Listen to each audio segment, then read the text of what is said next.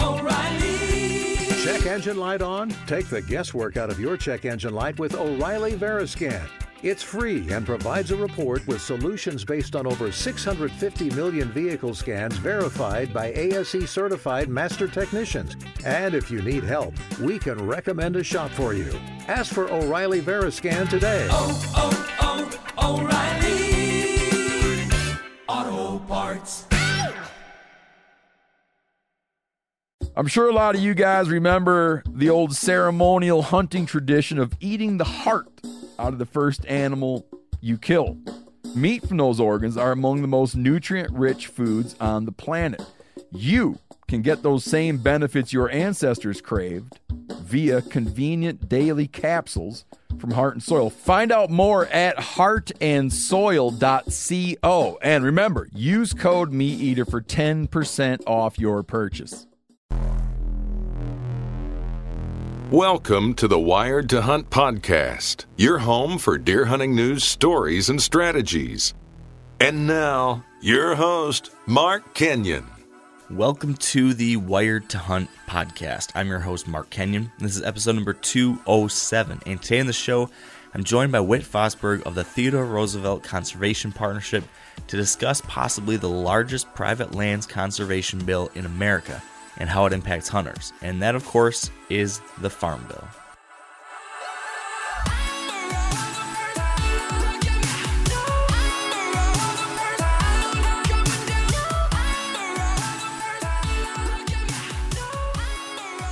All right, welcome to the Wired to Hunt podcast, brought to you by Sitka Gear. And today on the show, we are talking about private lands conservation. And, you know, we hear so much about these big conservation initiatives related to public lands, but of course, conservation is important on private land too. And for most of us whitetail hunters, especially those of us that are hunting east of the Mississippi, it's private land really that most of us depend on.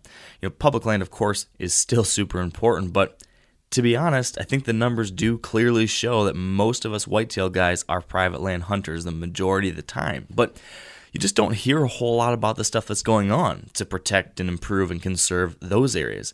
But that doesn't mean there's not stuff going on, and that's why we're doing today's podcast, because there is actually an absolutely huge private lands conservation bill that's up for debate this year.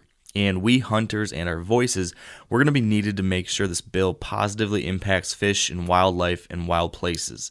And this bill is the Farm Bill. You've probably heard of it, but if you're not kind of deeply tapped into the conservation world, you may not really realize that the Farm Bill doesn't just have to do with farmers. It actually covers a vast array of different issues, including a whole lot of stuff related to habitat and wildlife and hunters. So today, to help make sense of this massive bill and all of its implications on hunting and wildlife and habitat, we're going to be joined by Whit Fosberg of the Theodore Roosevelt Conservation Partnership.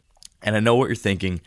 The Farm Bill, this sounds like a snooze fest. And yes, I mean, this isn't going to be quite as fun maybe as a deep dive conversation into hunting strategies or some big, whitetail or Alaskan adventure. We're not going to have that conversation. But as we have talked about many times here on the podcast, we hunters, we do have a responsibility. Hunting is a consumptive activity, meaning that we take from the landscape that we recreate on. And if we're going to take something from these wild places and wild animals, whether that's taking a life or a week's worth of rest and relaxation or a lifelong memory or maybe just a pile of mushrooms or antlers, if we're taking something, it's our responsibility to give back too. And it's not always going to be fun. It's not always going to be easy. It's not always what we want to talk about. But it is on us to give back and make sure that these places and animals and opportunities are available in the future. And so that is why I think these kinds of conversations and issues are so important for us as a hunting community, and even just as like our little tight podcast family here. It's important for us to spend some time on this stuff, I believe, too. So today, that's what we're going to do. And I commend you, and if I could, I'd high-five you or shake your hand for taking the time to dig into this one with an open mind and some curiosity. The Farm Bill is jam-packed with programs that can positively impact us hunters if they're funded and approved. And we've got that opportunity this year to make sure that happens. So stick with me here today, learn a bit about the Farm Bill, maybe make a few calls or emails, and then we can get right back into big, rutting, stinky bucks and wild adventures in the great outdoors and all that kind of good stuff. Does that sound good? Good. All right, then we're going to take a quick break for our Sitka story of the day, and then I'll bring Whit on the line with me to dive into private lands conservation and the Farm Bill. For this week's Sitka story, we're joined by Don Vidash, who tells us about an eye-opening encounter he had in southeastern Kansas. Well, Spencer, it's an interesting... The Sitka stories have been intriguing to me. I'm an avid follower of the podcast, and I've had a couple defining moments in my own career, and one really was an eye-opener for me.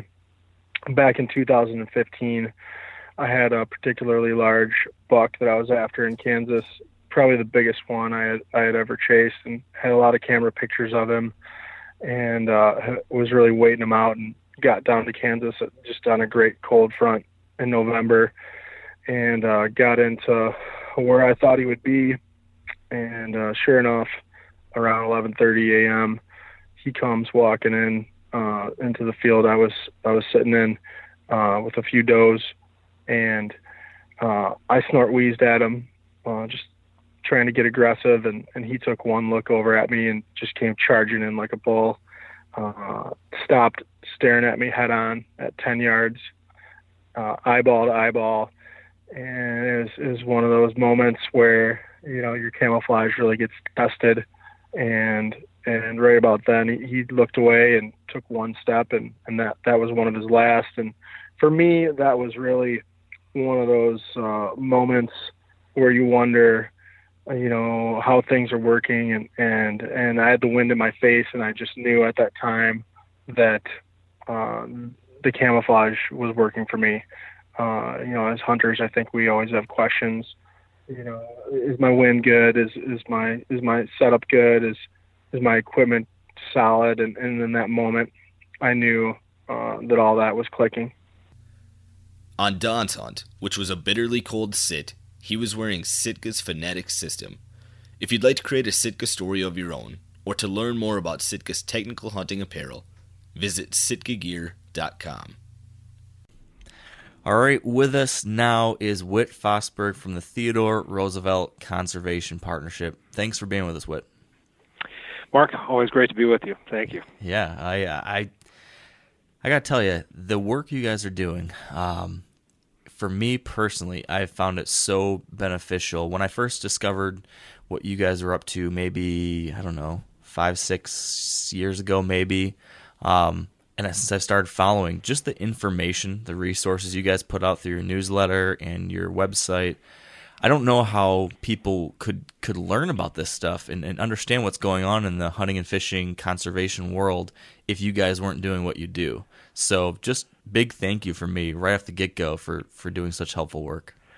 Well, we appreciate that. And, you talk about one of the problems, which is there are so many different things that are going on, and a lot of them are so complicated that, the average, hunter out there looks at it and they just, sort of eyes glaze over and you don't pay much attention. And so that's what we get paid to do, is to work on to make sure that somebody is paying attention. And just so your listeners understand, we're a coalition of about 56 different organizations, from Mule Deer Foundation and National Deer Alliance to Pheasants Forever and Ducks Unlimited, but also Outdoor Industry Association and AFL-CIO, because 70% of their 12 million members hunt and fish. And what we try to do is really bring all those diverse voices together to speak in a common voice on the big issues affecting hunting and fishing and conservation in America, like, public lands policy or agriculture policy. Yeah, and I think that's what you just said right there. Agriculture policy was what I was hoping we could focus on today, because I think that a lot of people are aware of what's going on with conservation in relation to public lands. There's been a lot of talk lately over the last several years about what's happening with our public lands and some of the different things we need to be aware of on that front. But when it comes to private land stuff, which is what most deer hunters, especially east of the Mississippi, are dealing with, we don't talk about a whole lot. We kind of just talk about at least the average deer hunter is talking about maybe what kind of habitat work we can do on our own properties to help deer. But there's not a whole lot of talk about some of the bigger picture programs or regulations or anything like that impacts all of us across the country when it comes to private land conservation. And I know that the Farm Bill is a big piece of that. So Whit, I'm hoping today you can help us understand what is this thing, what is this beast of legislation, why does it matter? And I guess maybe before I ramble any further, can we start right there? Can you just tell us what is the Farm Bill? Why does it matter for deer hunters? Yeah, so I mean, you're exactly right. A lot of our attention is sort of applied to big, sexy issues like public lands policy and things like that. But 70% of this country is in private land ownership, and about half of that is in agricultural production or commercial timber production. And so the stats I've seen is about somewhere around 70% of the hunters out there hunt on private lands predominantly. And so it makes a really big difference. And the Farm Bill actually dates all the way back to the Depression and Franklin Roosevelt. And it was part of his efforts to really stabilize, the collapse in the farming economy and the Dust Bowl and all that at that time by creating incentives for, landowners to do the right things by their lands. It's evolved since the 1930s, and really the conservation parts of the Farm Bill began in the 1980s.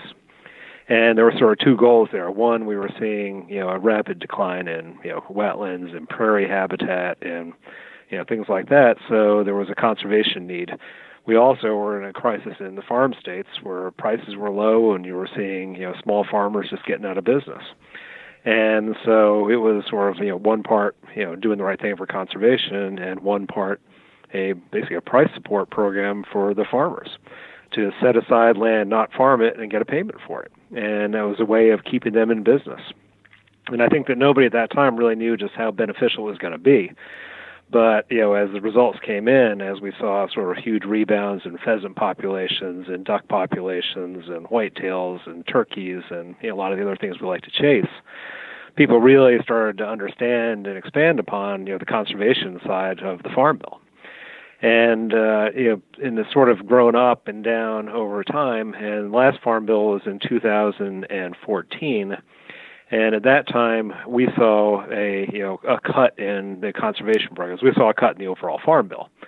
Every program pretty much in there was reduced in some fashion. But there was a big cut, about $3 billion cut in the conservation side. And it's still, even with that, today we were spending about $5.7 billion through the Farm Bill to promote conservation on private lands, which really makes it the single largest conservation program in this country. And about 50 million acres out there are enrolled in some conservation program or another. So it has a huge impact. There are a few different. One thing important to understand about the Farm Bill is it's all about voluntary incentives for conservation. This is the non-regulatory approach to conservation, and a lot of people get ticked off and think about EPA or various other regulatory programs, all of which are necessary. But for private landowners out there, they don't want to be threatened. They want to see if we can be in partnership with the government to do the right thing. And one of the things we saw in the 2014 Farm Bill was, the conservation side since the 1980s had really grown, and programs and all sorts of different programs had popped up to the point where it was getting really complicated for the individual landowner about should I enroll in this or that. And so as a way of reducing some of the costs of the programs, a lot of that was consolidated in 2014. So went down to more than half the programs were, sort of evolved and moved into other programs that were existing, which actually makes it, I think, a lot easier if you're a landowner out there to participate. And then, that was where a lot of that $3 billion worth of savings were in the 2018 Farm Bill. Now, as we're looking at the 2014 Farm Bill, as we're looking at 2018, we have a very different landscape today than we did 4 years ago. At that time, corn prices, wheat prices, soybean prices, pretty much at record highs. And it was very hard for the conservation programs to compete, with somebody who's planting those, turning those field into row crops. It was just so lucrative for the farm folks back then. we have a very different situation today. Prices are low. Farmers out there are not doing well right now, and they're clamoring to get into the conservation programs. But a lot of those programs, like the Conservation Reserve Program, got capped in 2014. So CRP, Conservation Reserve Program, is probably one of the most famous programs out there. If you're a deer hunter, you probably know about it. If you're a pheasant hunter, you definitely know about it. But this is a lot of the program folks can enroll to take, the idea of highly erodible areas out of production, and also sensitive, environmental areas. So let's say stream corridors on a field, steep slopes that were really pretty marginal for planting in the first place. A lot of those areas got entered into CRP, not only just to sort of go wild, but then, there are also incentives to, produce, put in, for example, seed mixes for pollinators and for other species. And that just made, tremendously good habitat. That program was at its height about 37 million acres around the country. And a farmer enters into it, and they get a payment, and they make a commitment of 10 to 15 years to not, basically plow up that land and keep it in conservation and manage it. And, so from 37 million acres at its height, it went down to 24 million acres in 2014. Not because anybody in Congress was evil or didn't like conservation. The bottom line was it was really hard to compete with high commodity prices. So this was a way of saving money because people weren't enrolling anyway. So, but today, as I mentioned, it's a very different situation. We're trying to get that number up into the 30s, 32, 35 million acres, because there's plenty of demand for that. And if you can add, 8, 10 million acres into good conservation and good habitat, that has direct application to hunting and fishing. So that's the sort of short take of where we are. It's probably worth talking a little bit about the different types of programs that we have in the Farm Bill.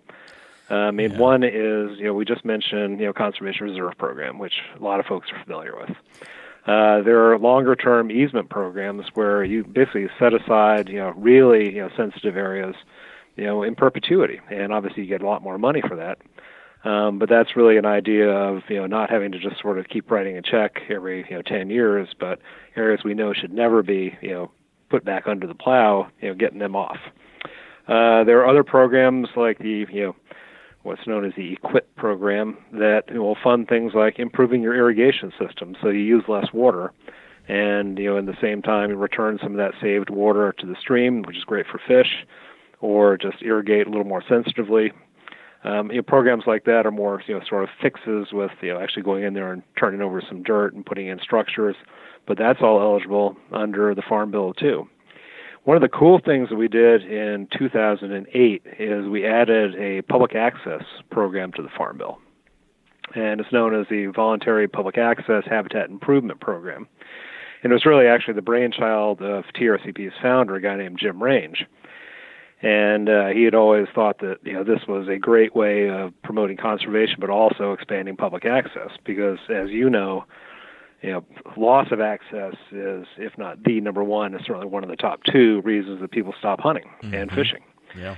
And so Jim recognized that if we could create some incentives for private landowners, not only to do good things for conservation, but also to open those lands to public hunting and fishing, it would be a win-win for everybody. So in 2008, a pilot program got put in, but the VPA HIP is the more official title for it.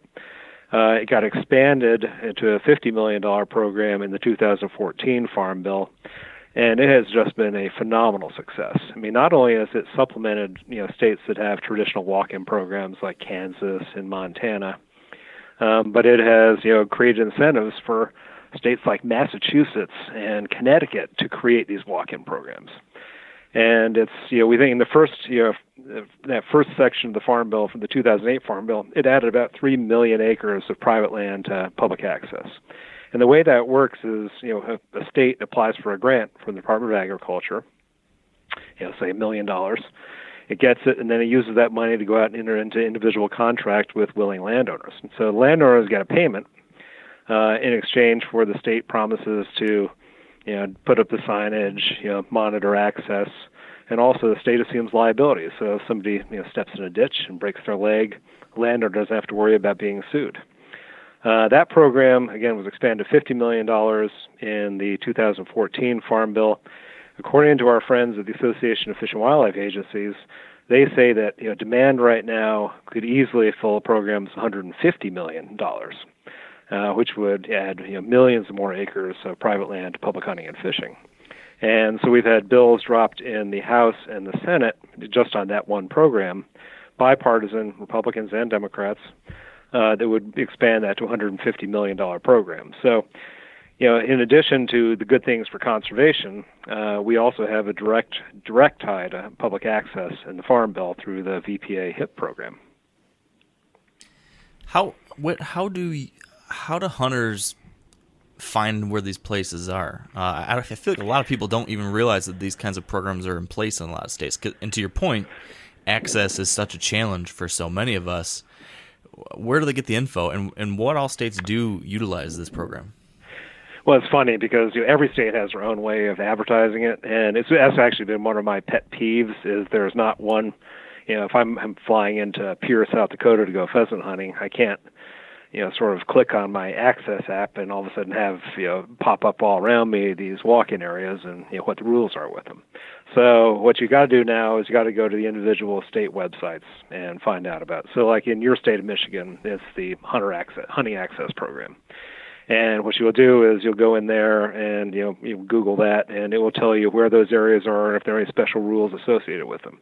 In Illinois, it's called the Illinois Recreational Access Program, or IRAP. In Iowa, it's the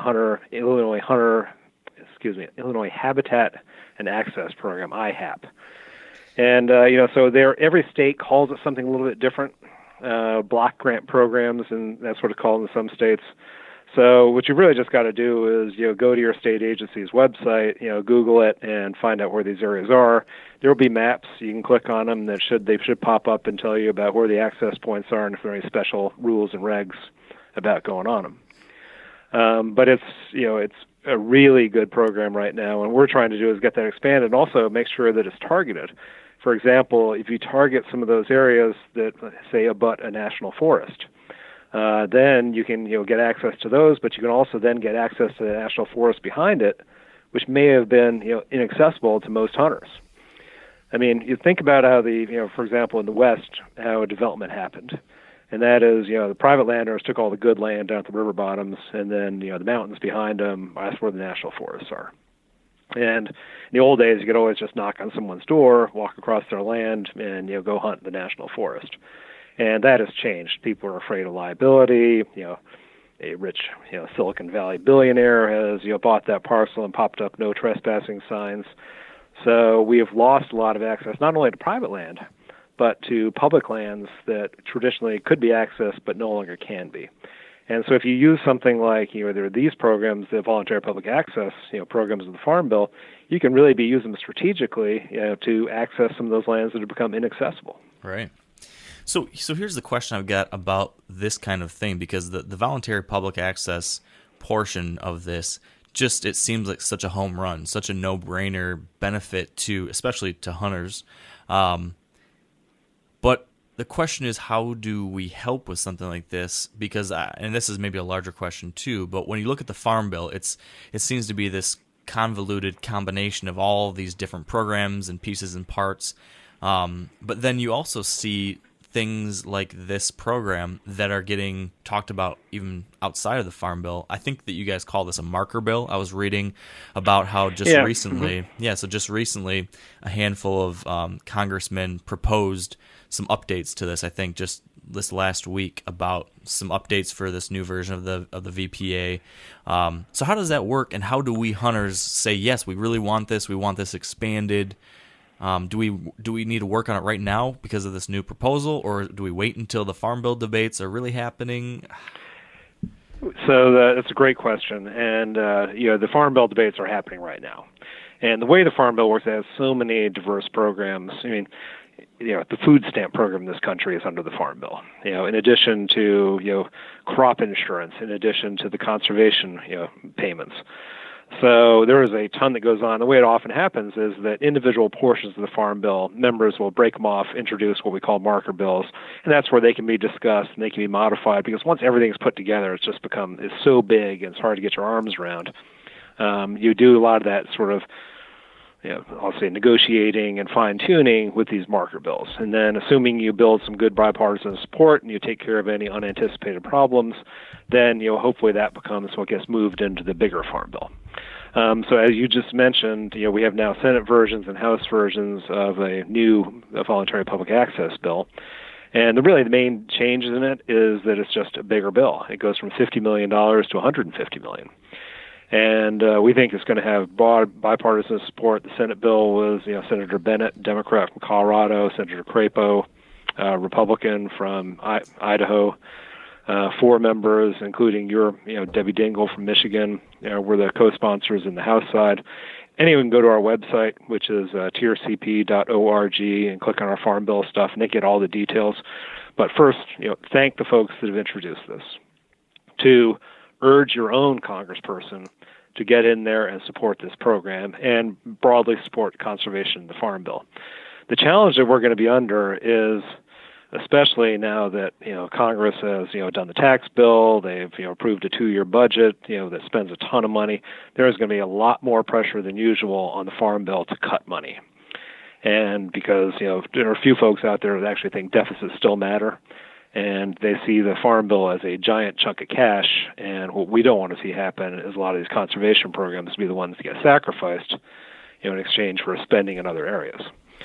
So I'd say 2 things. 1, argue for the voluntary public access program expansion in the whatever House or the Senate Farm Bill, and 2, really push back on the notion of cuts to conservation. If anything, we ought to be doubling down on conservation.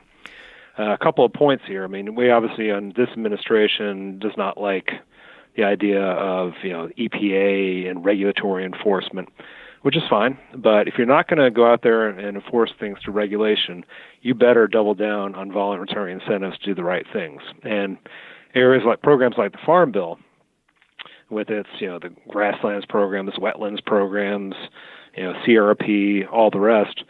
I mean, those are natural programs to improve water quality. So if you don't like dead zones in the Gulf of Mexico, in Lake Erie, off the coast of Florida, other places, you need to double down on these voluntary incentives for conservation. And so I think that, and I also would argue, and I think that the economics back this up, that these aren't just handouts to farmers. I mean, these are good for local economies. I mean, I remember when the walk-in program was first started in Kansas, and it was years ago, and it brought so many people that came to the state to go pheasant hunting, and there were so many ripple effects to the economy. Motel rooms, diners, sporting goods shops, you name it. All of a sudden, the counties were sending checks to the state government to expand those areas because they saw what it was doing locally for the economy. I don't know if you noticed, but this past week, the Bureau of Economic Analysis released statistics on the outdoor recreation economy in this country, and it is massive. And hunting and fishing play a really big part in that. And so I would argue that any investments we make in conservation and expanding hunting and fishing are also investments in our economy. Yeah. So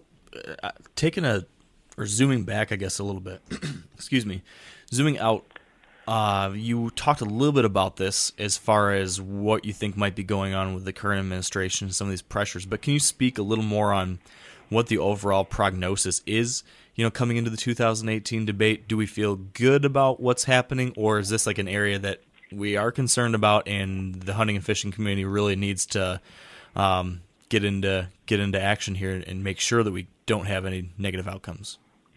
Well, I mean, one thing that having been around this town for a very long time has told us is you never take anything for granted, and the squeaky wheel gets the grease. So I think we're in a pretty good place with the Farm Bill moving forward, but unless members of Congress hear from constituents like ours that care about conservation, that care about public access, they're going to be hearing a whole lot from commodity groups. They're going to be hearing a whole lot from other folks that have vested interests in this. And our job is to make sure that our voices are heard as well, and not in a shrill way, But using facts, talking about water quality, talking about local economic impact, talking about how important these programs are to getting our kids, away from the TV screen or their video games and out into the field. And I think, nobody can assume that somebody else is making that case. We all need to weigh in on this one. Fair enough. So what are some of the other programs? You were going through the list of the different pieces of this. What's next? Yeah, there's a variety of things. The big ones in the Farm Bill, there's what we call ASEP, or the Agricultural Conservation Easement Program. And that's the one we talked about that, allows these larger parcels to be preserved, long term. We have the Conservation Reserve Program, which are short term, 10, 15 years tops, contracts to take land out of production. And ideally, some of the, higher quality, or less high quality agricultural areas, but important ecologically, stream corridors, highly erodible areas, places like that.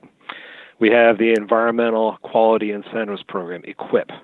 And I mentioned that one, that is, there have been a whole lot of wildlife investments on that one. I use the example of converting an irrigation system to make it a little more fish friendly. But there are a bunch of other things that can be done under that. A new program that was created in the 2014 Farm Bill, something called the Regional Conservation Partnership Program, or RCPP. And the idea there was to really target conservation investments on large-scale watersheds, or large-scale areas. But in the past, the conservation part of the Farm Bill could sort of be considered, thousands of acts of random kindness. RCPP was an idea of, let's get folks, diverse interests, conservation groups, farm groups, conservation districts, others in a big watershed or a big area, so let's say the Upper Missouri watershed in Montana, something like that, and get them all working together and create public-private partnerships to really make sure that we're having a broader impact on what we're doing. It's not just isolated parcels, but it's really affecting entire landscapes. That is a program that's, because it was new, there were some bugs in it, and we're getting those worked out, but that's something that really requires additional investment moving forward. I mentioned the Voluntary Public Access Program, which is the public access part of the Farm Bill. And then really the last big one that is in sort of our, that I think that your listeners really should care about is something called conservation compliance. And this is where we sort of morph a little bit into the regulatory side. So we went away from, in the previous Farm Bill, sort of direct payments to landowners to subsidize their production. Instead, we basically said, you'll get a payment if your crop fails. You're not going to get a payment if you're doing fine, and which makes sense. So that's crop insurance. But in order for that to work, it has to be linked to conservation. And so otherwise, you have an incentive to go up there and dig up and plant the worst land on your farm, knowing that it's probably going to fail, but who cares, because you're going to get a payment from crop insurance because it failed. Now, that is just bad public policy, and it's bad for fish and wildlife. So it was really controversial. We managed to get it in the 2014 Farm Bill, which is relinking conservation compliance with crop insurance. So today, you can go up and you can plow up those areas, but you're not going to be eligible for a crop insurance payment, and which is plenty of incentive to keep folks from basically plowing up those areas that should never get plowed up. So we've got part of the ag community is after those and wants to see that taken away because they see that as too much intrusion on how they do business. In my mind, it is basic good governance that we do not want to be subsidizing bad practices. And so to the extent that your listeners want to weigh in on conservation compliance and make sure that that remains linked to crop insurance, that is a really important program too. That's good to know. So we've got CRP, which is incentivizing landowners to develop better habitat for wildlife, and it's an incentive, so they're benefiting from it too. We've got the voluntary access programs. We've got easement programs that preserve areas long term. We've got ways to help landowners better comply with some of the things that are going to protect some of these places. There's a whole bunch of different pieces of this pie, and you spoke to this a little bit when it came to the voluntary access standpoint, how we can be calling our representatives and supporting that.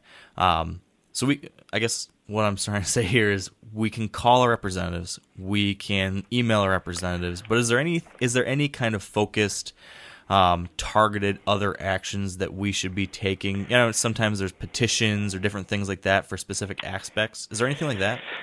Yeah, you can go on. There are a couple of things.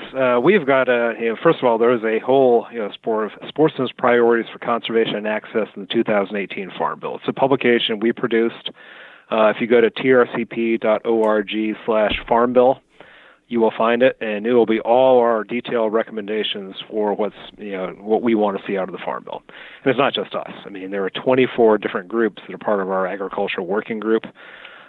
Groups that really care about these things. It's a very diverse group. I mean, it ranges from the American Fishery Society to the Association of State Fish and Wildlife Agencies and Ducks Unlimited, but also from Trout Unlimited, Wildlife Society, Wildlife Management Institute, Western Landowners Alliance. So it is very much the the big picture, and this is basically our collective vision of what needs to happen in the Farm Bill. So folks can go to that, and then they can get much more detail and figure out how to contact their congressman and all the rest. There is another specific site that we have called CRP Works, and that is a dedicated website just about CRP, and it has petition and sign up, and you get more information. And because CRP is such an important part of the Farm Bill for our community, we have created a separate site there. So those will give you, I think, any listeners that want to go on, we'll give them places and really show how they can take action on this. But the key thing is really just to take action. Don't assume that somebody else is doing this stuff for you. That's definitely important. And I guess one more time I want to just double check on timing. Is there a time that is the very most impactful? Any time now is a good time because, we think the House of Representatives is going to put in a Farm Bill within the next couple of weeks. They're going to drop their big bill. Senate will not be far behind. We are told that, they're going to try to move this before the, summer recess, which is basically the end of July, beginning of August. And that's going to come pretty fast. So we'll have a better idea in the next few weeks about what's in the various bills, and we'll have more sort of specific advice to give to our members, our supporters, our partner groups. If any of your folks want to just sign up sign up on our site, they're going to get weekly updates as to what's moving through Congress and what they can do. So I would say that is the first step. But I think that the Farm Bill is unlike any other program really in Congress because it is not a partisan bill. It generally breaks down along geographic lines much more than Republican Democratic lines. And in a year when, any time when Congress wants to show it can bring home the bacon, it tries to pass farm bills in election years. Because with the end, we don't have earmarks anymore. This is one way that they can really show they've brought something back to folks that matter in their states. And the reason that the Farm Bill passes is because there is an alliance between urban members and rural members. The urban members get their nutrition assistance, their food stamps. The rural members get their price programs, get their conservation programs. So we don't want to be doing is going in there and railing against food stamps or something, because this is part of the coalition that keeps the Farm Bill alive and viable. Because if we ever break off just rural America versus urban America, we are screwed. Mm-hmm. And so, folks need to remember that. Set the politics aside, focus on the Farm Bill, and really push for something to get done, sooner rather than later. And I think that we're hearing a lot from the farm community, and especially the small farmers out there that are under a lot of financial stress right now. They're very supportive of the Farm Bill and the conservation programs because they see it as a way if they can ride out these tough times, whereas maybe 4 years ago they thought they didn't need the conservation programs. That has changed. So I think the timing is really good to get something that's positive with this Farm Bill. But just DC is so dysfunctional these days that you just can't assume anything. Yeah, can't take anything for granted these days. No. Well, this is great though, because I think that when people hear the Farm Bill, if they don't know anything about it, they just assume, unless they're a farmer themselves, they assume it has nothing to do with me. And then if they do realize that there is some benefits within it to the hunting and fishing and outdoor community, they just might get confused by the whole alphabet soup of all the different programs and acronyms, and it's just kind of a murky swamp to wade through. So I'm glad you broke it down by a few of the most important programs that we can kind of wrap our heads around, and the action items I think are clear. I want to shift gears to one final alphabet soup acronym here that's not in the Farm Bill, but I do want to touch on this, and that's the Land and Water Conservation Fund. Sure. Because I know this is something that is up for debate again this year. Can you fill us in on the latest with LWCF? And maybe for those that aren't familiar, really quick, what is it, why is it important, and then what's happening right now? Well, it's a great question, and this is another hugely important federal program for sportsmen's access. So the Land and Water Conservation Fund was created in 1965, and it was a deal basically between the oil and gas industry and conservation interests. And so the deal was we're going to open up the Outer Continental Shelf to oil and gas development. In exchange, the oil and gas industry will pay in $900 million a year into a fund, the Land and Water Conservation Fund. They'll be used to protect at-risk natural areas through acquisition, through easement. The program also supports state parks, so there's a local benefit as well. And it was a great compromise, and really the way governing is supposed to work, and it passed essentially unanimously in the Senate. In the 50-plus years since the Land and Water Conservation Fund was created, only one time has it been fully funded. Instead, Congress gets all those receipts, or the federal government gets all those receipts, but Congress decides, well, we're actually going to hijack that money and put it someplace else. So in a typical year, you may get $300, $400 million going into the fund, which is still a lot of money. It's a lot less money than it was in 1965, but it's still important for doing targeted acquisitions, for easement programs, for parks. Initially, it had a 50-year authorization. That expired 3 years ago. We got a 3-year extension. In theory, this program is no longer authorized at the end of September this year. So we want really two things. One, we want it reauthorized. And two, we want it fully funded. You'll hear complaints of some folks, well, gosh, the federal government can't take care of the land it has. Why should we add more to it? A couple of responses to that. First of all, a relatively small part of this is acquisition. A lot more of it is easements. And it's just keeping very important areas from getting developed. I mean, we're not making any more land. And as you know, as I know, living around here in D.C., the march of sprawl is relentless. And the places that, I could hunt when I was a kid, are now, full-fledged, shopping malls, subdivisions, all the rest. So LWCF is really important for protecting some of those special places. It's all done through willing sellers. There's no condemnation that goes in there. And it's also incredibly important, I mentioned before, like in part of connecting, off-limits public lands through to the public again. So Land and Water Conservation Fund is one of those things that we can use to go in there and do that easement on a 1,000-acre ranch at the foothills of some mountains that then connects the public with an area that it can no longer get to go hunting. So there are all sorts of benefits with this. There was a cool piece, I think it was in one of the outdoor rags, I think Field and Stream or Outdoor Life, that talked about a world record bighorn that was shot not too long ago in an island in Montana, and that island was bought with LWCF funds. And so it's things like that. This is a mom and apple pie program for sportsmen. And it is, again, just another one of these sort of travesties of the way we run our government, that this money was set aside for this purpose and is not being used for that purpose. And it's billions of dollars that should have gone into conservation over the past 50 years that have been subverted for other things. And we ought to just be putting our foot down and saying that this is incredibly important. It's not just incredibly important for hunting and fishing and water quality, but for bird watching and hiking. And this is one of those programs that has really broad bipartisan support from conservation interests. But there are some, basically, the fighting folks that really don't like public lands, who want to get rid of the public lands, are dead set in fighting this program.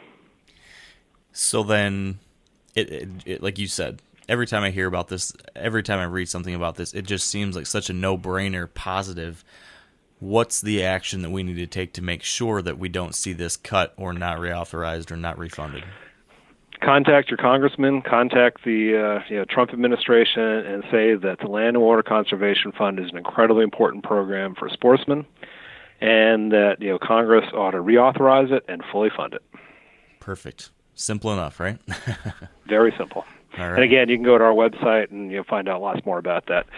we did a report that's on our website a few years ago, just laid out 10 examples of how Land and Water Conservation Fund has been used for great sportsman's access programs. Excellent. Well, Whit, while we have you, I guess, is there anything else that is top of your mind that we need to be knowing about that's happening right now in D.C. or elsewhere pertaining to deer hunters or public land or overall conservation? Anything else that we need to be keeping our eyes on?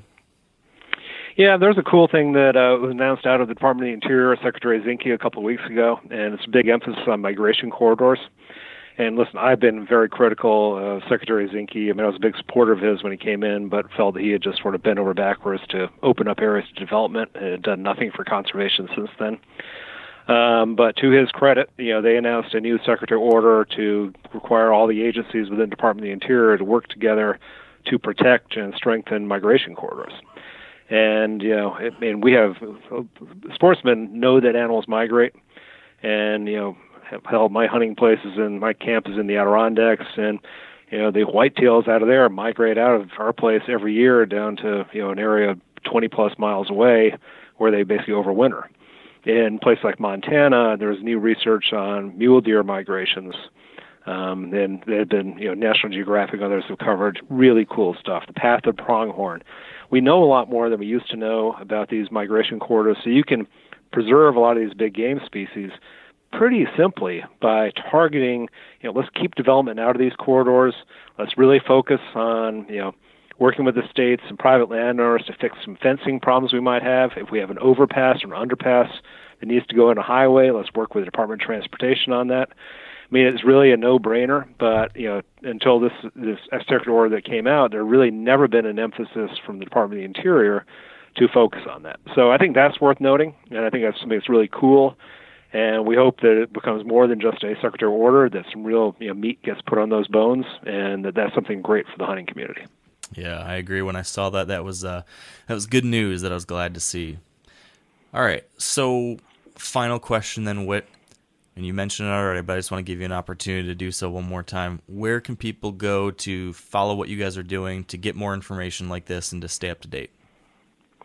Yeah, just go to, we don't do a magazine or anything like that, so everything that we have is on our website, and that's trcp.org. And if you sign up there, you will get a weekly update, on, what's going on in Congress. You'll have some fun stuff, too. I think our website does a really good job, and there are a variety of things. You go through it. We have a site on, just pushing back against the takeover of public lands. We have another site called sportsmanscountry.org. That's a petition site that really calls on sportsmen to weigh in on how do we, making sure we better manage the lands we have. That's better forest management to, better, facilities, from everything from campgrounds to roads to trails. But you will see if you go through that site that if you're a sportsman, there's going to be something in there that's interesting to you. And if you have questions, we also have a staff directory there, and you just click on somebody's name and get their email address and send them a note and just ask some more questions. And if you also, we have some great premiums from some of our friends like Sitka and First Light and others, and feel free to write a check and get something cool. There you go. Well, I said at the beginning, and I'll say it again, I personally check your guys' site almost daily. It's some of the very best stuff out there to help us keep track of what's happening. So I highly recommend anyone, if you're not already signed up for that newsletter, if you're not already checking out their blog and their website, you really should do it. So, Whit, keep up the great work, and thank you so much for being here. Well, Mark, keep up your great work, too, and thank you for having me. Absolutely. And that's it for us today, folks. A short one, but interesting and important stuff. And part of the reason why this is a quick one and why there wasn't the long intro is because actually right now, if you're listening to this when this podcast drops, I am actually out in North Dakota.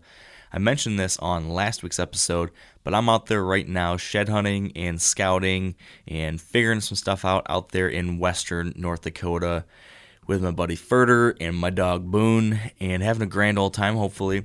And if you're interested in following along with that trip, you can check out, assuming that I've got internet service where I'm at, which hopefully I will, I'll be posting lots of updates on the Wired to Hunt Instagram account and we're going to try to do semi-live YouTube videos while we're out there documenting the adventure. So head on over to the Wired to Hunt YouTube channel, check out what we've posted so far, and if for some reason we don't have that service, I'll be posting all these videos when I get home, which should be soon. So thanks for checking those out. And then finally, want to give a big thank you to our partners who help make all of this possible. So big thanks to Sitka Gear, Yeti Coolers, Matthews Archery, Maven Optics, the Whitetail Institute of North America, Trophy Ridge, and Huntera Maps. And of course, thank you all for listening. I appreciate you tuning in. I appreciate you paying attention and, stepping up to help out on some of these types of issues. We couldn't do this kind of stuff without you guys. Your support, your interest, your energy is what fuels this podcast, and it's what fuels the future of hunting in this country, in this continent. So big props to all of you. Thanks for being awesome, and stay wired to hunt.